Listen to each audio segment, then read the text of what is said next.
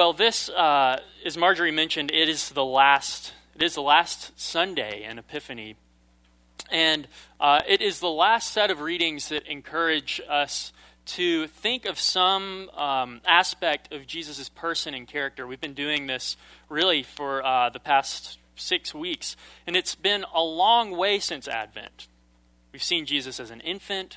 We've seen him born in a manger. We've seen him as a young Israelite presented in the temple. We've seen him baptized. We've seen him as a teacher. And we've seen him crucified on the cross. Today, though, we get a different vantage point. We see him transfigured, exalted as the Lord of all Israel. And I think on a basic kind of theological level, the program here, it's kind of a spoiler, is to reveal that Jesus is both fully God and fully human.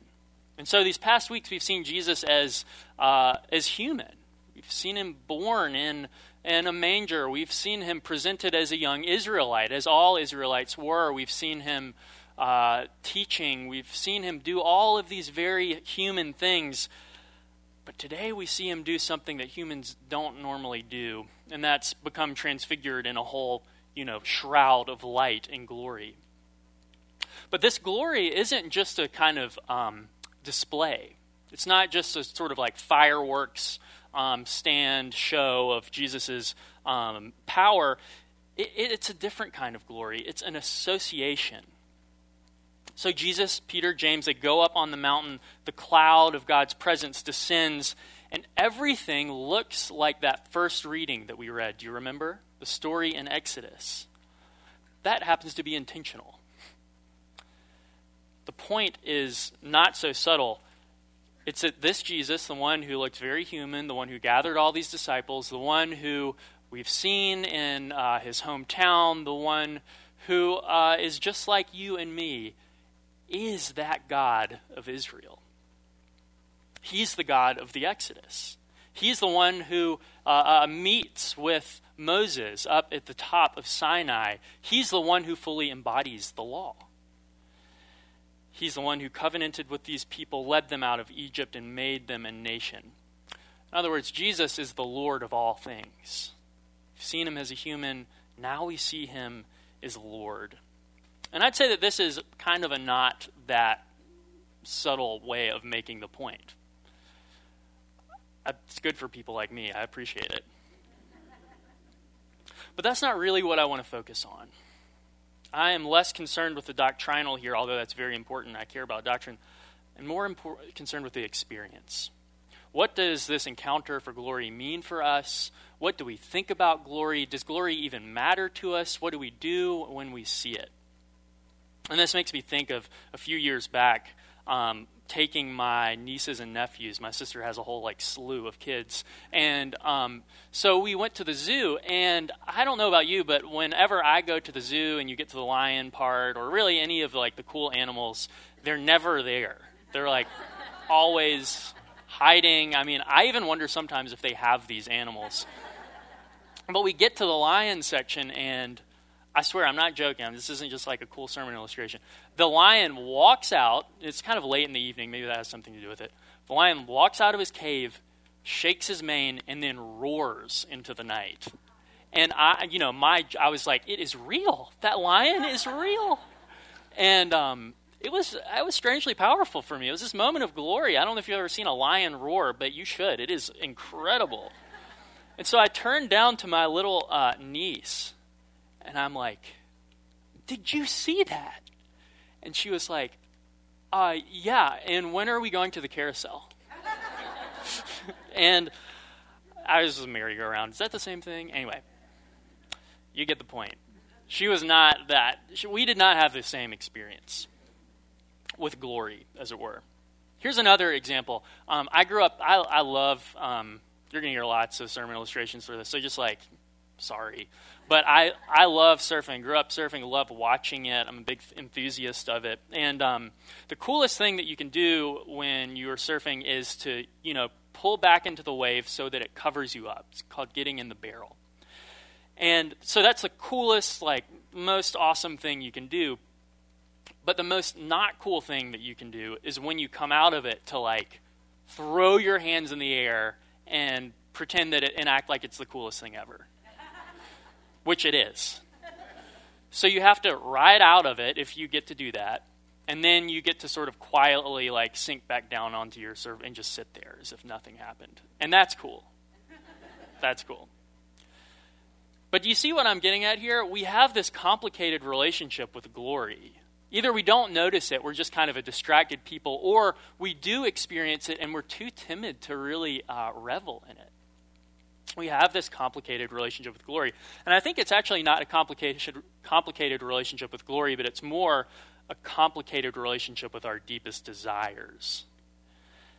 Because as you all know, our desires are actually what control us. And so to revel and to glory in our deepest desires is to actually reveal something really deep and vulnerable about oneself. It's to kind of show your cards, as it were. So I think that one of our deepest desires that we are scared to admit is for glory. We long for it. We all just like thirst to see glory. If you don't believe me, think about it this way. 1941, C.S. Lewis gave this famous sermon called The Weight of Glory. It is, in my mind, it's one of the best things he ever wrote. If you ever kind of want to know like what C.S. Lewis is about in a nutshell, that's one of the best ways to do it. So he goes into describing glory in this incredible way. I wish I could just read it here, but I can't. But he describes it in two ways. He says glory is first about fame. And what he means here is not fame in kind of the juvenile sense, but fame as rapport with others, with your peers. It's that sense of being told, well done, or in the scriptural sense, well done, my good and faithful servant. So it's acknowledgement and it's rapport with a group of peers or those whom you care about. It's fame. The second thing it is it's transcendence, it's light or luminosity, a kind of brightness, but it's not just like seeing that beauty or experiencing that beauty. It also involves the desire to be one with it. Some of you may have felt this sort of heart pang when you see a sunset. You see it happens and it goes down, and you leave with this sense of longing, like, it's over, and B, I want to be where that is, but you can't because it's over and you're not a sun or a star or whatever. You're stuck on the beach or wherever you are. That's what he means by transcendence. The desire to be deeply one with what's beautiful. Not just to see it, not just to kind of tip your hat at it, but to be wrapped up in it. And I think Lewis is absolutely right. And I have some proofs for us of this. The first one is one of the most common conversations that I have heard people talk about in Nashville. I think you'll know it well. It goes like this. Oh, like that. It goes like this. I saw Taylor Swift at Radnor Lake, and guess what? She said hey to me. Or insert any other famous person. But do you know this? People do this all the time. I saw X and X famous person, and you wouldn't believe it, but they are actually the nicest person. Who knows if they are or not. But even if you don't want to be famous, I think so many of us long to be acknowledged by famous people. And if you don't do it, I know you do this because I do this. So you're doing it. And if you're in this room and you're famous, you still do it. I know that you're doing it. So even when we tell ourselves that we don't want fame, we love to be seen and acknowledged by those who are famous. Now, the other part I think is true as well, the part about transcendence.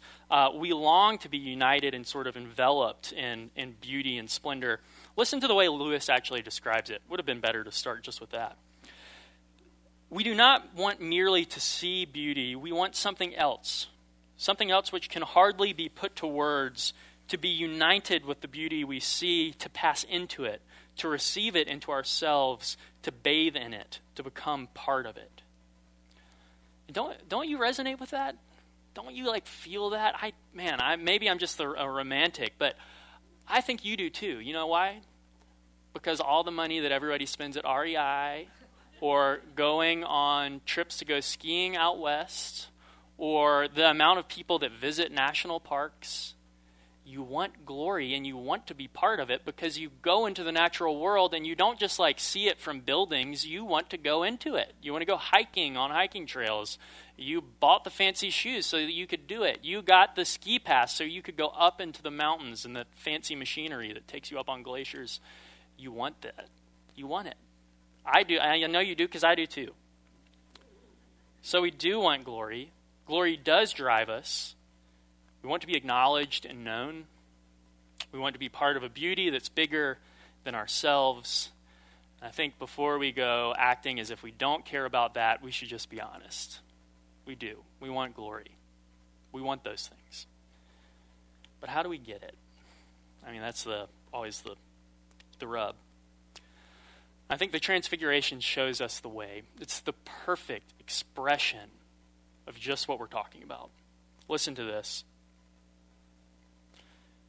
While he was still speaking, behold, a bright cloud overshadowed them, and a voice from the cloud said, "This is my beloved Son, with whom I am well pleased.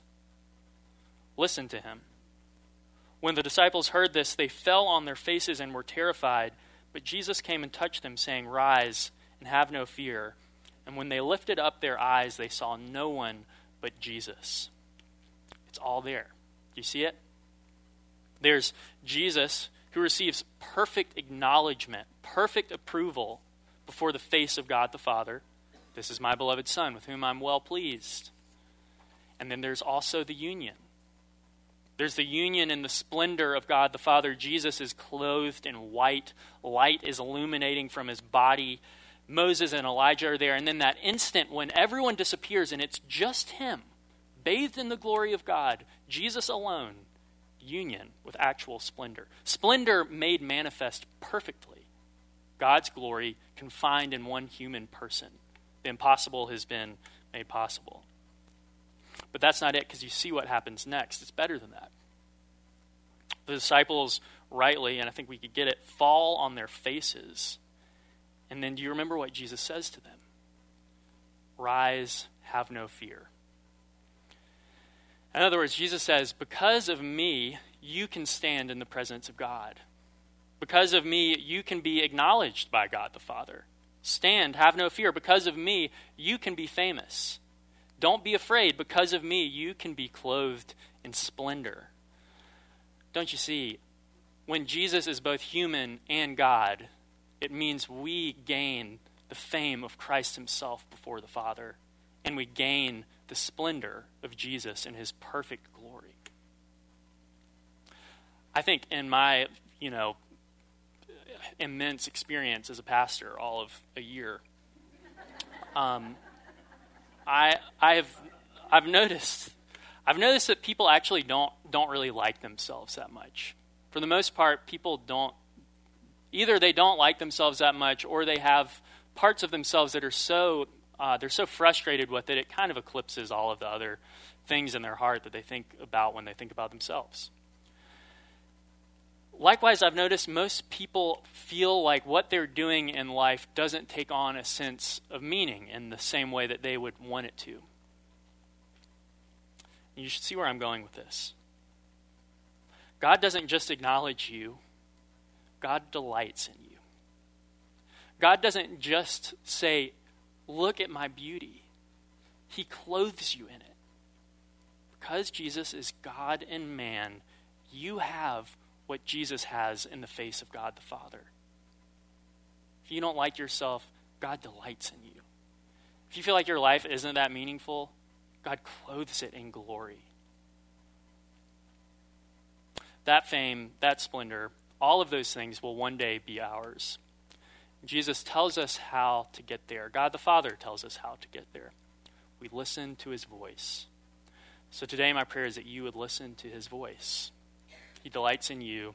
He clothes you in the riches of his majesty. And as Lewis says, your desires are not too strong, they are too weak. In the name of the Father, and the Son, and the Holy Spirit.